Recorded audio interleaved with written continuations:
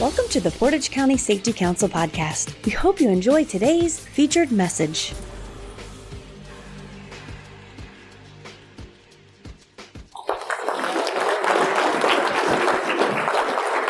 Thanks, Debbie. I'll echo that. Happy Valentine's Day. Let's talk about horrifying crises.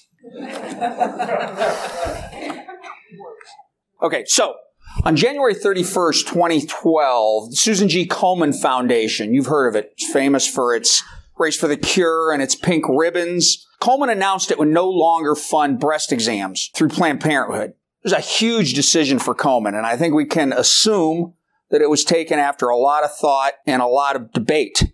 February 3rd, 3 days later, Komen reversed that decision. What happened between Tuesday, January 31st, and Friday, February 3rd? Social media happened. According to the New York Times, by the end of that week, Twitter users had sent more than 1.3 million tweets mentioning Komen, Planned Parenthood, and related terms. On Thursday alone, there were more than 460,000 tweets on the subject. Just 3 of the top 28 hashtags supported Komen's move. Among the most popular hashtags were Boycott Komen, Shame on You, Corrupt Charity, and my favorite, Race for the Crazy. There were also thousands of critical comments on Komen's Facebook page. In contrast, Planned Parenthood added 32,000 fans over those 4 days. There's a quote from Planned Parenthood's then CEO, Cecile Richards. I absolutely believe that the explosion of Facebook and Twitter really drove a lot of the coverage on mainstream media as well. Komen lost money and it lost supporters. Several top Komen officials, including the CEO, lost their jobs. The LA Times called it one of the great PR faux pas of the decade. In the fiscal year, ending in March of 2013, Komen was down more than $77 million, 22% of the foundation's income, compared with the year before. There were other factors here. If you remember that time, there was a general economic slump, and there was a continuing trend down in Race for the Cure participation. But Komen officials themselves attributed a lion's share of that loss to the social media controversy. And even beyond the dollars, perhaps the greatest hit was incurred by Komen's reputation. So you all run businesses. You oversee organizations. Ask yourself, what's your greatest uninsured asset? And I'll answer for you. It's your reputation. Now, are you or your organization going to face a firestorm on social media like Komen faced? No, you probably won't, and you certainly hope you won't. But you're going to face critics on Facebook or Twitter. You're going to be faced with a situation where someone posts something false or misleading about you or your organization. You face a situation where someone in your organization posts an unfortunate tweet or Facebook post. I'll take that bet. So remember, Komen happened now 7 years ago. It's still instructive to study, I think, if you want to watch a social media explosion and what it means on the bad end of going viral. But what's happened since is the temperature on social media only has risen. The speed at which news and information, including incomplete news and information, moves has only gotten faster since then. And it's this simple. In the modern world of digital communications, your reputation is at risk more than it has ever been. Here are just a few of the ways your organization's reputation could be called into question, subjected to intense scrutiny.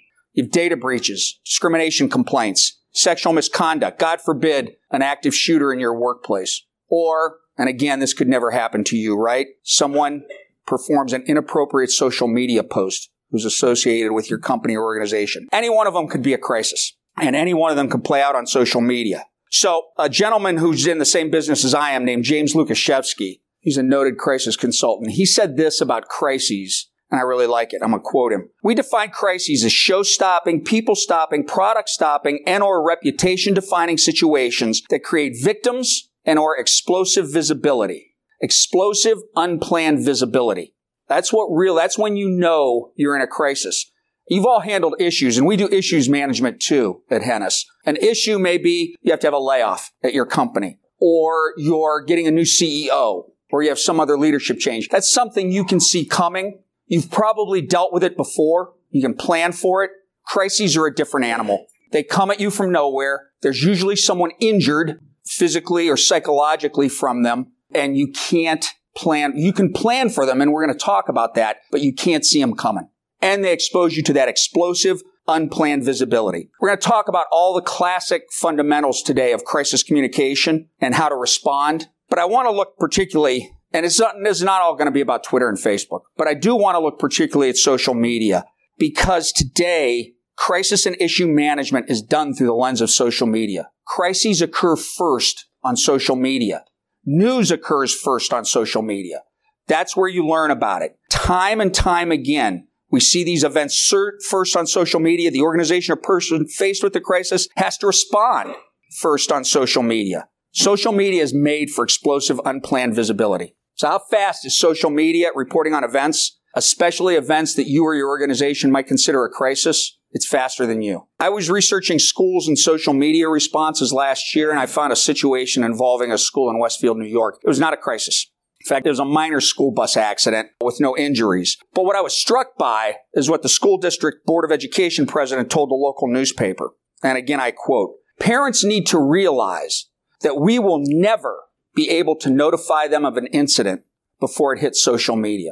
That's really honest and really blatant and really true. It's brutal honesty in acknowledging a reality these times. The people you care about the most, your key shareholders, your citizens if you're in public office, your customers if you're in business, your business partners, your employees are more likely than ever to find out something bad about you on social media or some other on Facebook, Twitter, some other social media outlet before you can tell them. I want to use one more example. It was about a year ago. You probably remember this. It was Southwest Airlines Flight 1380. An engine ruptured and shrapnel broke a window and a passenger was blown partly outside the window and the passenger died. That crisis was live because a passenger tapped into the airline Wi-Fi and put it on Facebook Live. Other passengers started tweeting about what was happening on that plane as it happened. And then videos and photos were posted from inside the cabin once the plane was safely on the ground. We saw what Coleman went through in a period of 3 days in 2013. Imagine your crisis playing out live on Facebook or Twitter. By the way, Southwest, obviously a very large company that deals with crises, they had a social media listening team that fed real-time information to the executives. That's priceless information when you're dealing with a crisis. But let's get real here. How many people here in their organizations have a social media listening team ready to jump in? So that's why what I want to talk about today is give you a bunch of simple, pragmatic tools that you can apply to any kind of crisis, and especially a crisis involving social media. You don't have to be a social media expert to do it. You don't have to hire me or a social media expert to do it for you. And I want to do it through examples of organizations that handled crises successfully. Because I don't know about you, I've always learned best by looking at stuff that worked. So, quick logistical note. I'm going to get through this and leave time. I'm going to honor your time, but I'm also going to leave time for questions. But if you have questions or comments along the way, please feel free. You don't have to stand up here and be lectured by me for the next 50 minutes. Sunday of Labor Day weekend in 2017, the leadership of a private school saw a tweet posted at the school. The tweet was directed at the school, and it simply said, "Handle this." And that was this. It was a screen capture from Snapchat that showed a group of students from that school in a discussion that included liberal use of racial slurs, including the N-word, references to the KKK, and sexual references. And remember, the students said to the school, "Handle this." Here's how the school handled it. Immediately posted a tweet that Sunday saying they were aware of the problem, that such hate speech had no place at their school, and that they were investigating further. The head of the emailed upper school students on Monday morning and said there would be a school assembly at 8 a.m. Tuesday. The head of school emailed the full school community saying the school was aware of the social media posts, that they violated the school's code of conduct, that the parents of students involved had been contacted, and that meetings would follow Tuesday and there would be more to come. The Tuesday 8 a.m. school assembly included addresses from the head of the upper school, student leaders from the Black Student Union, student leaders from the Student Council. They live tweeted those remarks, the school did, and they put video links on Twitter and Facebook. Then the head of school followed up with another email to the full school community Tuesday evening, reporting on the latest events, including the upper school assembly. The school also was ready with a special website page it had built in advance that had links to all of the above and more on the incident, including a link to the student handbook and the code of conduct policy. Now, was it still rough on the school? It absolutely was. It was a fairly large metropolitan area. The big newspaper in town got involved. So did all three of the TV stations. Parents, many of them, reacted as you would expect, but they split. Some said the school overreacted to private social media posts. Others said the school was already whitewashing the incident and they were demanding the students be expelled. But the school also got a lot of support. And I think that support was driven by its own fast reaction, including the original student who had posted on Twitter saying, "Handle this," who now posted saying he appreciated his school's rapid response and that he would always be loyal to the school. And they got tweets like this one: "How quality school leadership successfully turns racist behavior of a few of their own into a teachable moment to build a better community." And the crisis went away. Now, selfishly, I'd like to think the school was prepared because they worked with us. They worked with Hennis Communications. I'd actually gone there some months before, done a presentation like this, media trained their upper school leadership, and we went over their crisis communications plan, which included details like having a website ready. But they deserve the credit for taking to heart a fundamental lesson of crisis management. You can't predict a crisis, but you can plan for them. And today, you can plan for that crisis to either start on social media or largely play out there. So, what we do at Hennis is we help you assess the danger and deal with it. We help you grasp the opportunity and take advantage of it. Communication is often the last thing that an organization or a business amid a crisis thinks about, but it is the first thing that those key stakeholders see from you about the crisis. So, you cannot communicate your way out of a crisis. You have to act your way out. But if you don't communicate those actions, even if you do the right thing, you can come out of it with your reputation damaged. If you do communicate those actions and you do the right thing, you can come out with your reputation intact or even enhanced. So in companies, municipalities, we work with government agencies, we work with law firms, hospitals, universities. They often call for someone like us. We are not a traditional PR firm. We don't do media relations. We don't do branding. We don't do any of that. We do only crisis and issues management and communications. And our job is to make the story better, to make your story shorter, and ideally to make your story go away, right? Because crises today are more often played out in the court of public opinion than they are in the court of law. Most lawsuits are settled long before going to court. But when your crisis hits, the court of public opinion convenes immediately. And where is it first convened? On Facebook, on Twitter, on Snapchat, and on other social media outlets. So with all that as backdrop, to help control the court of public opinion, we use something we call the damage control playbook. These are 5 simple concepts that we believe and we know through practice, if you adopt amid the crisis, you can come out with your reputation intact. And if you forget the last 4 and do number 1, you have a good chance of surviving. Tell the truth. Tell the truth, tell the truth, tell the truth. Even if you don't believe it's the moral thing to do, it is the pragmatic thing to do to survive a crisis. Because ask yourselves, how often is it that the organization is most damaged not by the original sin, but by the cover-up? If you lie, your credibility is shot. And I promise you, if you don't tell the truth will come out. And it's the same with spin. People often think of people like me as spin doctors. If people call us, if a potential client calls us and asks us to spin, we don't want to work with them because spinning is just like lying. And frankly, we're not going down with you. Tell it first. Why? Because if you don't, someone else will. Frequently counsel clients who have bad news to break the bad news themselves. It allows you to take control of your story. It allows you to get your voice out there in that crucial early cycle when people are first learning about what happened to you or your organization. Tell it all for the same reason, because if you don't, someone else will. Now, this one actually should come with an asterisk, or I should eventually change it to tell as much as you can, because there are reasons that you can't tell it all. First of all, when a crisis first hits, you don't know it all. You're dealing with the crisis, and you're trying to figure out what happened. There are privacy issues involved. HIPAA may come into play. Student privacy, FERPA may come into play. It may be a personnel issue. But tell as much of your story as you can to control your story. Then your story has a chance to be front and center as the story. Tell it fast.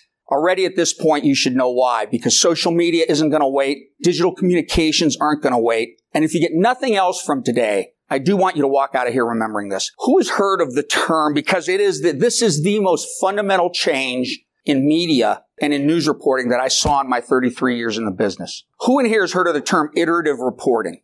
Anybody? Don't feel bad. Nobody ever has. But it's being practiced in every newsroom right now.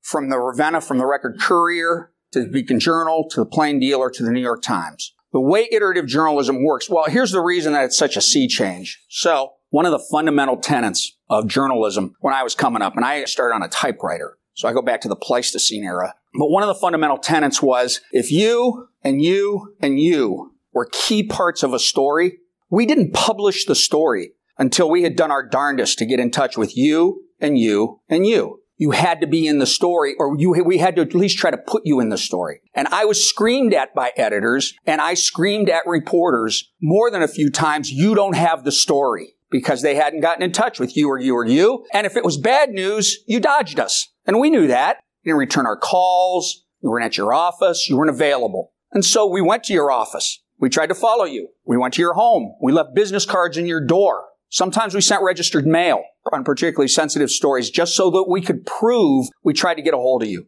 And we did that frequently at risk of losing the story or getting beat on the story. That fundamental tenet is gone. In the iterative journalism process, we'll still try to call, and all the reporters I know still will try to call you and you and you once. And if you're not available and they have the basic facts of the story, they still have to know the basic facts. And for ethical journalists, it has to be true to the degree that they know it. But they're going with the story, and they're going to put it online. And then they're going to build the story in pieces, iteratively. And as they build it, they're going to tweet it, and they're going to post updates to Facebook, and they're going to do all the ways that we reach readers these days. You know, why? And the story is built iteratively. And if you think about it, particularly with a breaking news story, go to a news website and you can watch this happen. And it's not a bad thing. It's not unethical. Nothing bad about it, but it's bad for you and you and you if for legitimate reasons you weren't available because your voice isn't going to be in that story. So why has this sea change happened? It's happened because of the internet and because of digital communications.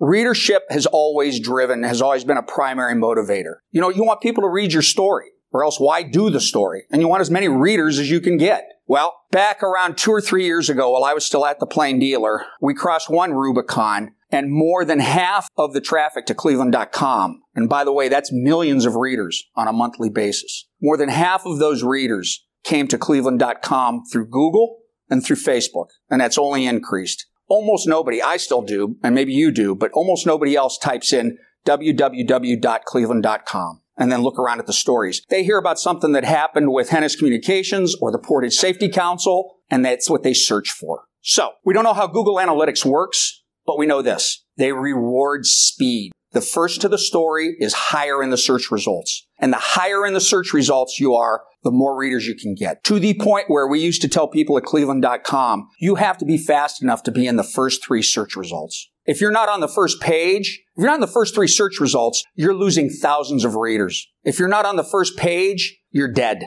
Journalism has always been about speed, but it is more so. It is now about hyperspeed. So let's play this out, and let's say you get involved in something like this, and you probably won't, but let's say you do. And you want your voice in that story. You have a story to tell. You want to tell the truth, and you want to tell as much of it as you can. So you call the reporter back, and you say, hey, Tom, I'm sorry I wasn't available. I want to be in the story. And the reporter says, okay, I'll update the story. No. Ask for a new story with a new headline. And you got to give me enough, but you're going to tell, we've already done this. You're going to tell the truth. You're going to tell me as much as you can, and it's going to justify a new story. Why do that? Because it resets the Google search engine. And your story has a chance to jump up in the search results and be seen by more people, which is, after all, the point of this, right? We want your voice out there. We want your story to be told and seen and heard. Now, here's the reason that that's important. How many people read news on these? Come on. Right. So we crossed another Rubicon while I was at the Plain Dealer. And we already had all these people coming to us through search. It's now about 60%. At the time I was there, we crossed 50% of readers primarily consume news on these. Not through print, not on a desktop,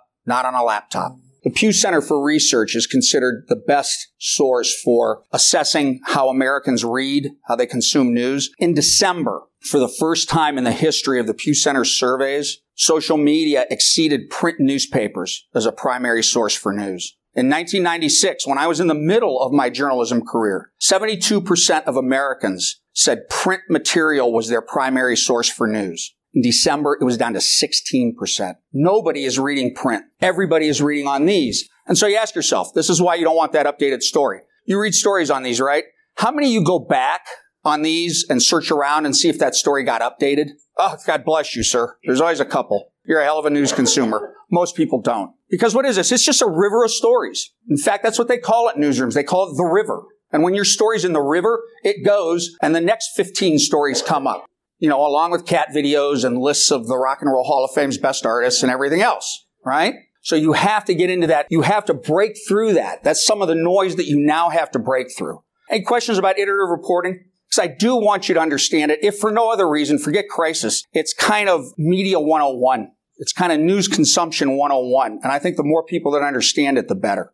All right, number 5, tell it to the people who matter most. So we've been talking about media a lot and mass media. The fact of the matter is, if you're caught in a crisis, there are going to be a whole heck of a lot of people who see that in the media, don't know you, don't care about you. We want to get to the people who do most care about you, to your staffers, to your business partners, to your customers, to your vendors, to your citizens, if you're running a city, right? There are a lot of different ways to do that. You can email, you can phone, you can call them. But one of the best ways is social media. People who care most about you and digital communications, people who care most about you are going to go to your website to see what happened. They're going to go to your Facebook page. They're going to go to your Twitter feed. You need to be there telling your story. So if you want to know why social media matters, why it's not just the Kardashians and cat videos, that's why it matters, particularly from a crisis communication standpoint. Here's another reason. When you communicate directly with those key stakeholders, you go around the filters that come with the media. I love being a newspaper man, but it's not the best form of communication for when you're trying to communicate during a crisis. Why? Because as a reporter, I wrote down everything you said, but I didn't use it. I used a little bit of it.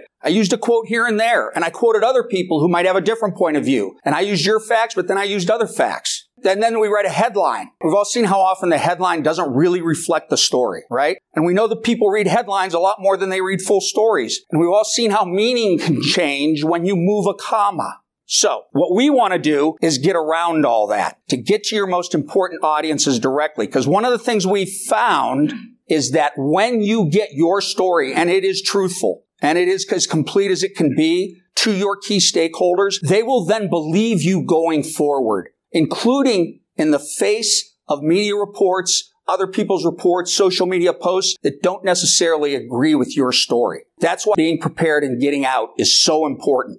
Now, it's particularly prevalent with problem stories. And problem stories are what's most often the way a crisis is reported. I saw when I used to do this as a journalist to crowds like this, and during the question and answer session, inevitably somebody would say, why do you just do bad news? And we didn't, and they don't now. If you really went through and rated them off and graded them, you'd find a lot of stories that are neutral. You'd find a lot of stories that actually are good news. But journalists do a lot of bad news, and people tend to remember the bad news. I'll date myself again. I saw David Brinkley once, and someone asked him the inevitable question, why do you just do bad news? And he said, well, if I'm driving down the highway at 60 miles an hour and I have a blowout, I don't pull my car to the side of the road, get out, and praise the 3 tires that still have air. I fix the flat. That's what journalism at its highest calling is about, to point out the flats and suggest how they can be fixed. But if you're caught up in a problem story, it's probably going to be characterized like this. We call it a 3V story. There's a villain, a victim, and a vindicator.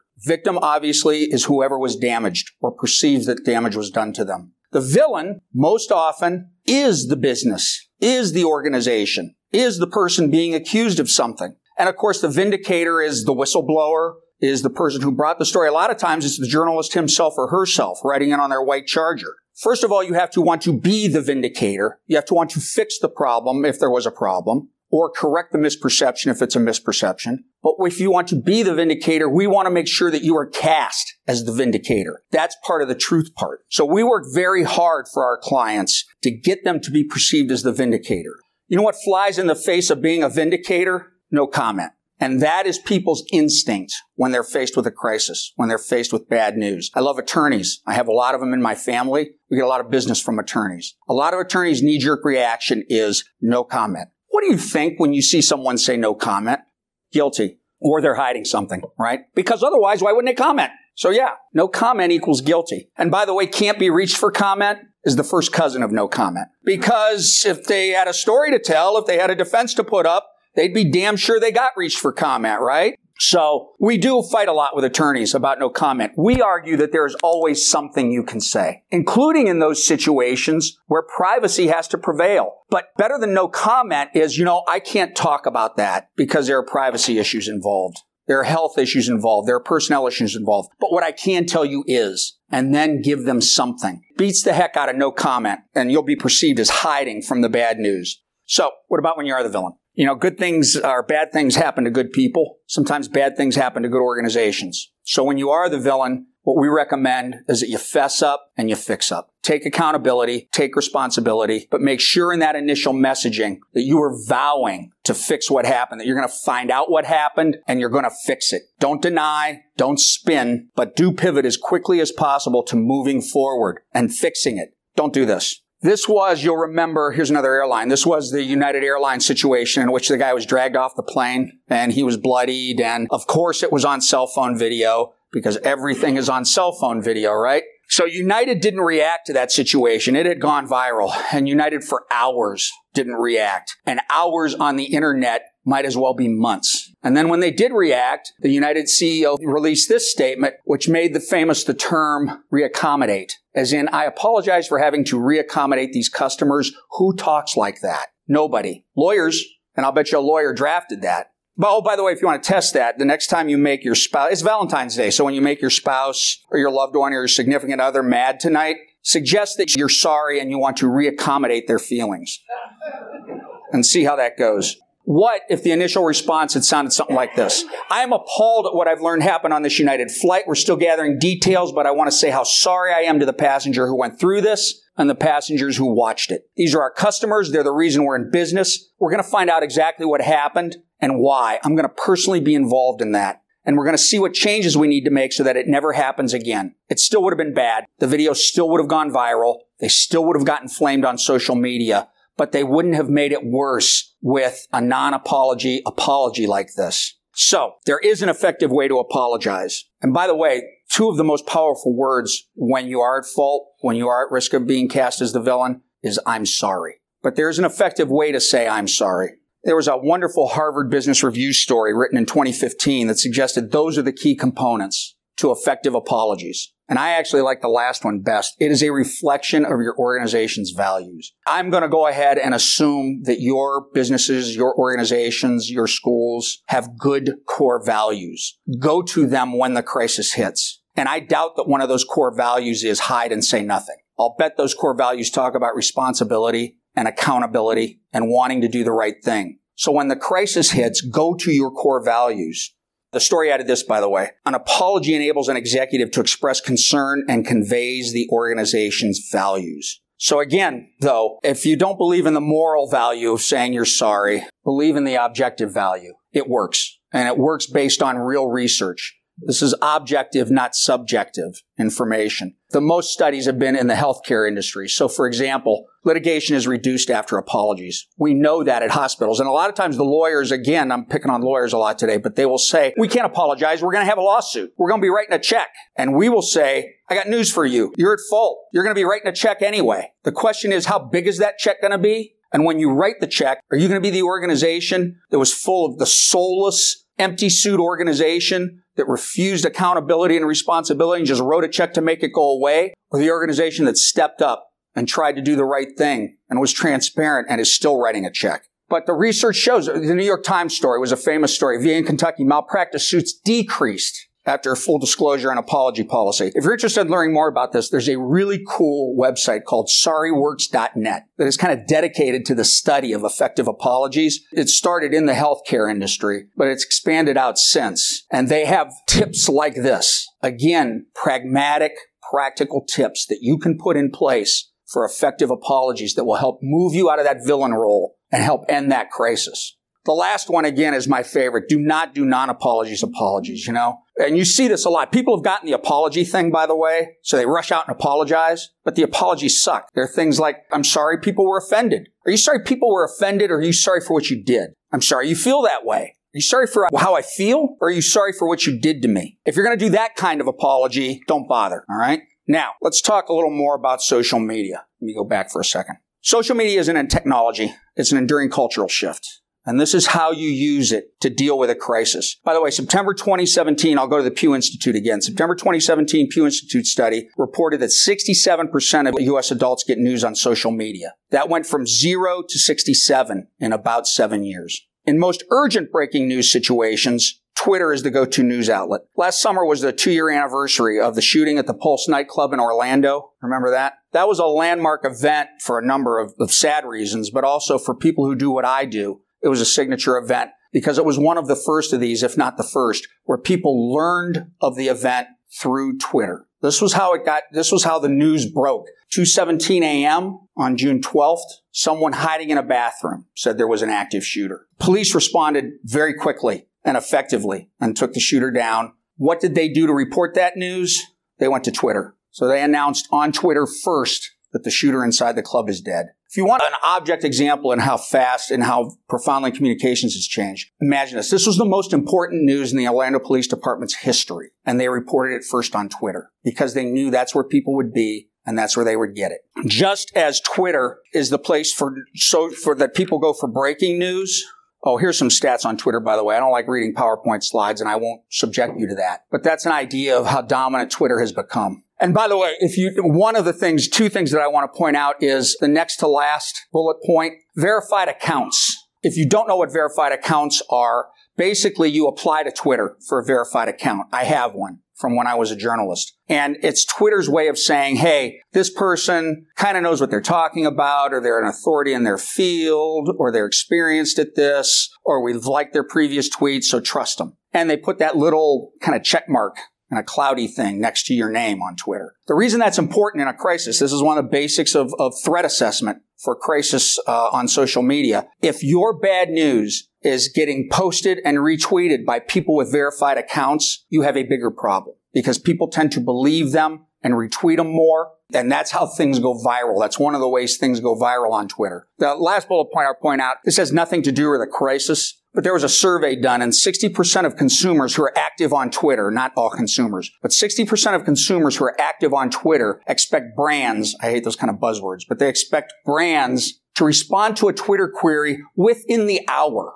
Think about that. And if you don't, the study went on to say, your brand is diminished. Your reputation suffers in their eyes. Who is on Twitter monitoring to that point, right? But it's a reason that you need to be aware of it. And if at all possible, if you're at all responsible for your organization's reputation, you need to be aware of that. And you need to think about how you can possibly monitor Twitter. Just as Twitter is the place that news breaks, Facebook is the place that we tell other people about stuff. 81% of all content shared in the United States is now shared on Facebook. That's millions and millions of pieces of content. Facebook, though, is a great way for distributing and receiving info during a crisis, for getting to your key stakeholders, for getting your message out. If you have an established following, if you're active on Facebook and you're there ahead of the crisis, this is arguably the most powerful tool we now have for distributing and receiving info amid an ongoing crisis. So I get all of this can be intimidating. You weren't hired to be a social media expert. You don't have a social media expert in your organization. Here are things you can do. Before the crisis hits, know where your audience lives. And that means simply, it could be that you are an organization, a business, an entity that really isn't active on social media and neither are the people you care about. Fine. If you know that, you've assessed that and you know that, forget it. Don't worry about it. But if you do have a Facebook page, if you do have a Twitter page, if you do have a website, then know where those key people that you need to get to during a crisis. Do they mostly use your website? Then depend on that. Do they go to your Facebook page actively? Then get ready to use it. Obviously, secure your accounts, because one of the other games that happens now is when the crisis hits, hackers will try to take over the account of the organization that the crisis is happening to. It's like a game. So make sure your accounts are secured if you have them. Establish terms of use. This is less illegal than a social media kind of rule. There really isn't any legality behind it, but people will often ask me, so if I have a Facebook page and people post nasty things about me or my business, should I take them down? Should I take down the comments? Normally I say be careful with that because people will screenshot and then they'll screenshot it with their comment and they'll screenshot it without it. And then they accuse you of violating their First Amendment rights, which of course you haven't done. But now your crisis just has a new mini crisis. But have terms of use. Somewhere on your website, if you invite comment. Somewhere on your Facebook page. In the case of Facebook, we recommend the About section. Post your rules of engagement. No profanity. No racism. No sexism. No personal attacks. And then when it happens, they're out. And post a comment that says, we remove that comment because it violates our terms of use. And by the way, you can find our terms of use in the About section. It's your Facebook page. It's kind of like it's your house. You don't let people jump on the couch, right? Well, don't let people violate your terms of use on your social media, but have them. The following, promote interaction so that you can go there. So that you can go there amid the crisis and use it to your advantage. Now, let's say you're facing a threat or criticism on social media. How do you evaluate it to help determine whether you should respond? Where did it originate? If it started offline, if people were talking about it, and then it moved to online, it's worse, or vice versa. That just means more people are doing it. Again, these are simple assessments that you can do. Who's the source? Is it someone in a position to know? Is it an ex-employee? Is it a family member? Is it a current employee? Your crisis is worse because the people on social media will believe them, share it on Facebook, retweet it on Twitter, put it on their Instagram. Is it catching fire online? Is it being retweeted? Is it being shared? If it is, you better respond pretty soon. And finally, if it moves to conventional media, and all media, by the way, now uses social media as a big source, you have a bigger problem. I want to give you an illustration of how things go viral. So this was a situation, it was the night of the last presidential election. This was a guy, Eric Tucker, who lived in Austin, Texas. And by the way, one of the measures, I wouldn't fall in love with all my social media rules because they keep changing. And this is one that is changing. So one of the ways you assess threat on social media is how many followers does this person have? You get attacked by somebody on Twitter with 10 followers. And by the way, most people on Twitter have very few followers. We would, especially in the past, would have said, ignore it, forget about it. Don't worry about it. Don't feed a very small fire. Just ignore it. For the most part, that's still true. Except then comes an Eric Tucker. He had 40 Twitter followers. 40 Twitter followers is nothing. He saw these buses in Austin, and he posted this. He said the buses were anti-Trump protesters who were paid to come in. It had been kind of a campaign theme, and he claimed to have found it, right? 40 Twitter followers. No big deal, right? He posted a couple more pictures and tweets, said here was hard evidence that the paid Trump protesters had come to town. By the way, I don't care about your politics. This isn't about politics. This is about crisis communications and how things go viral on social media. In fact, the buses were part of a software conference that drew 13,000 people to Austin. A few hours later, the tweet was posted to a Reddit site that served as a community for Trump followers under the heading, Breaking, They Found the Buses. Dozens lined up just blocks away from the Austin protests. Next morning, a discussion forum called Free Republic picked up the Reddit post, and it made its way to Facebook, and away we go. It got shared 307,616 times. So a guy with 40 Twitter followers now has had his story seen by more people than most newspapers have circulation these days. Some real reporters got involved, by the way. They contacted the bus company, and a spokesman said at no point were Coach USA buses involved in any Austin protests. That got overwhelmed, though, by these. Finally, on November 11th, Eric Tucker, who I'd like to think at this point was shell-shocked, right, by what he had wrought, he posted this. Unfortunately, that only got retweeted 16,931 times. He also told the New York Times for the record that he voted for Gary Johnson. And he added, anytime you see me in the future going out there where I think there's going to be a big audience, I can assure you I'm going to try my best to be balanced with the facts and be very clear what is opinion and what is not.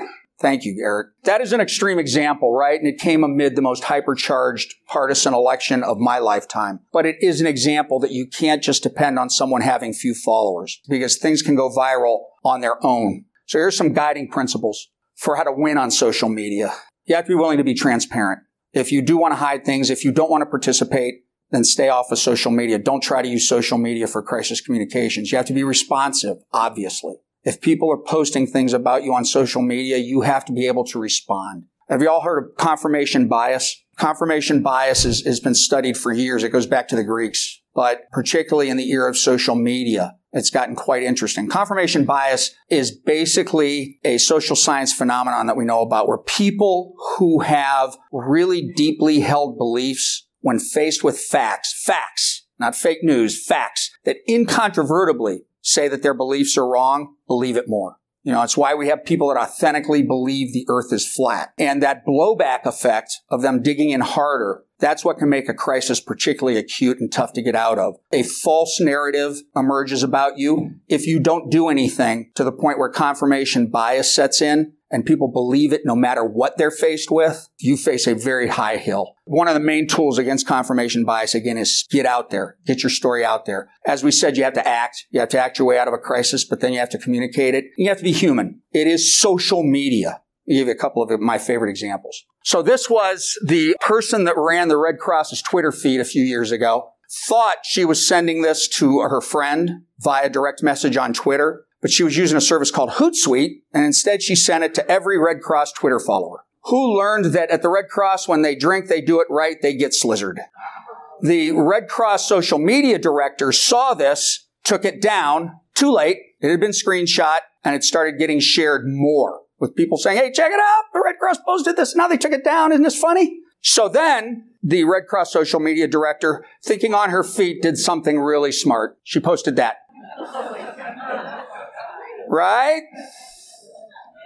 Dogfish Head Beer, which is what the Red Cross gets Blizzard on, they staged a fundraiser, raised $30,000 for the Red Cross. Red Cross Twitter followers and Facebook friends went up in the wake of this. Let me show you another example. Just last year in the United Kingdom, Kentucky Fried Chicken ran out of chicken. All 900 outlets. They had switched distributors and they just didn't have any chicken. So what did people in the United Kingdom do when they couldn't get chicken? They went to Twitter. And who else did they complain to, officer? Yes, the police.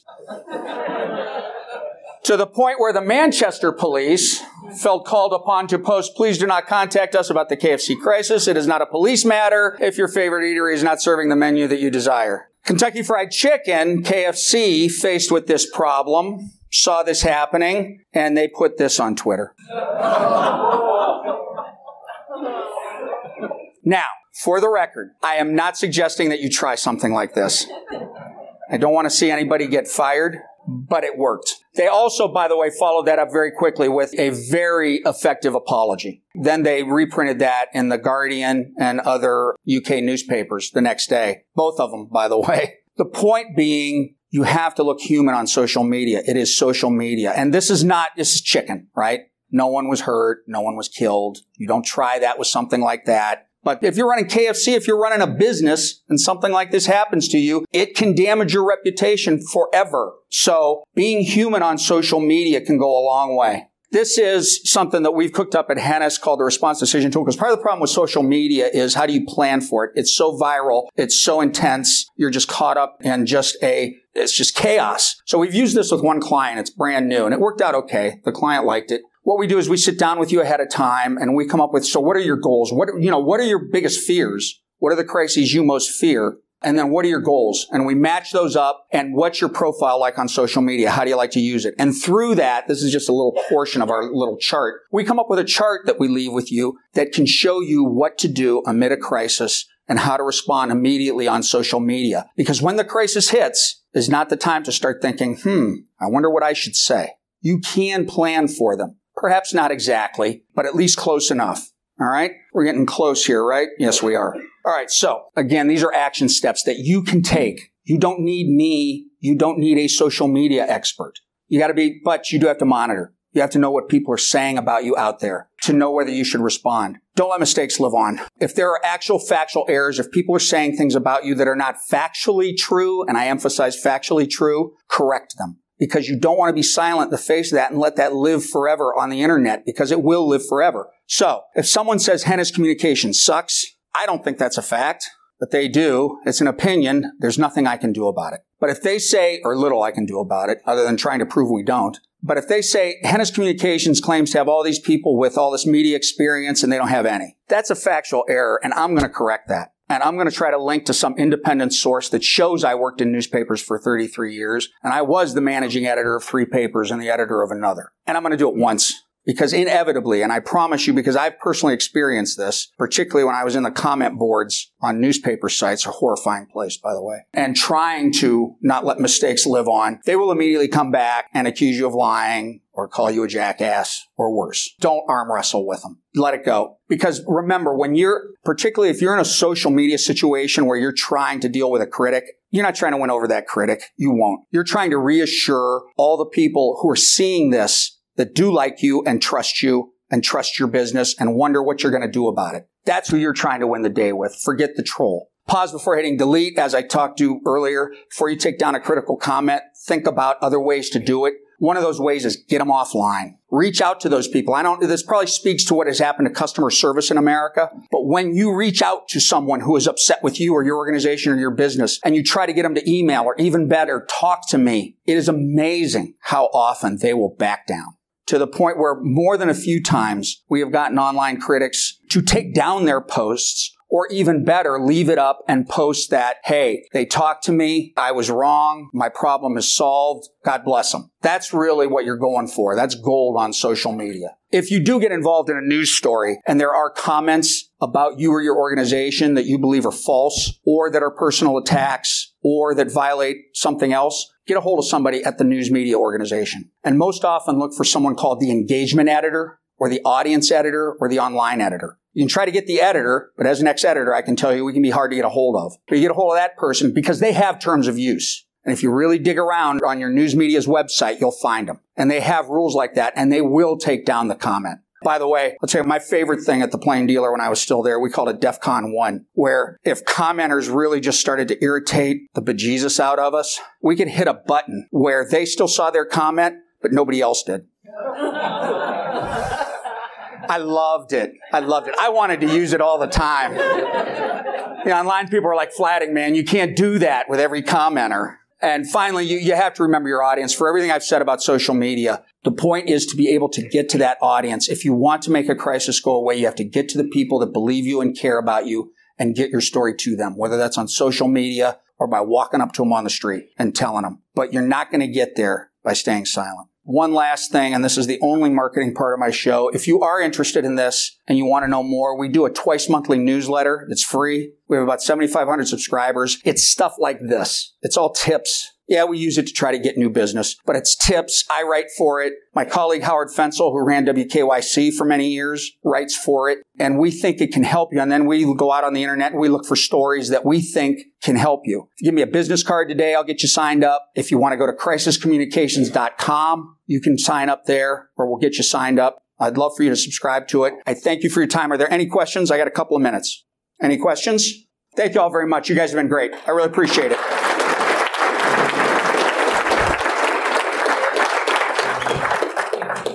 Thank you for listening. We hope you enjoyed today's podcast. For more episodes, check us out on iTunes, Spotify, Google Play, Podbean, or Stitcher. To get new episodes sent directly to your phone or smart device, be sure to subscribe. To learn more about how your company can earn up to a 4% Ohio BWC premium rebate by becoming an active member of the Portage County Safety Council, please visit our website at www.portagecounty.wordpress.com. The preceding information is for entertainment purposes only. Views expressed may not reflect the views of any affiliated or sponsoring individuals or organizations. Listeners should carefully weigh information provided and seek advice from an appropriate professional before implementing. Listener discretion is advised.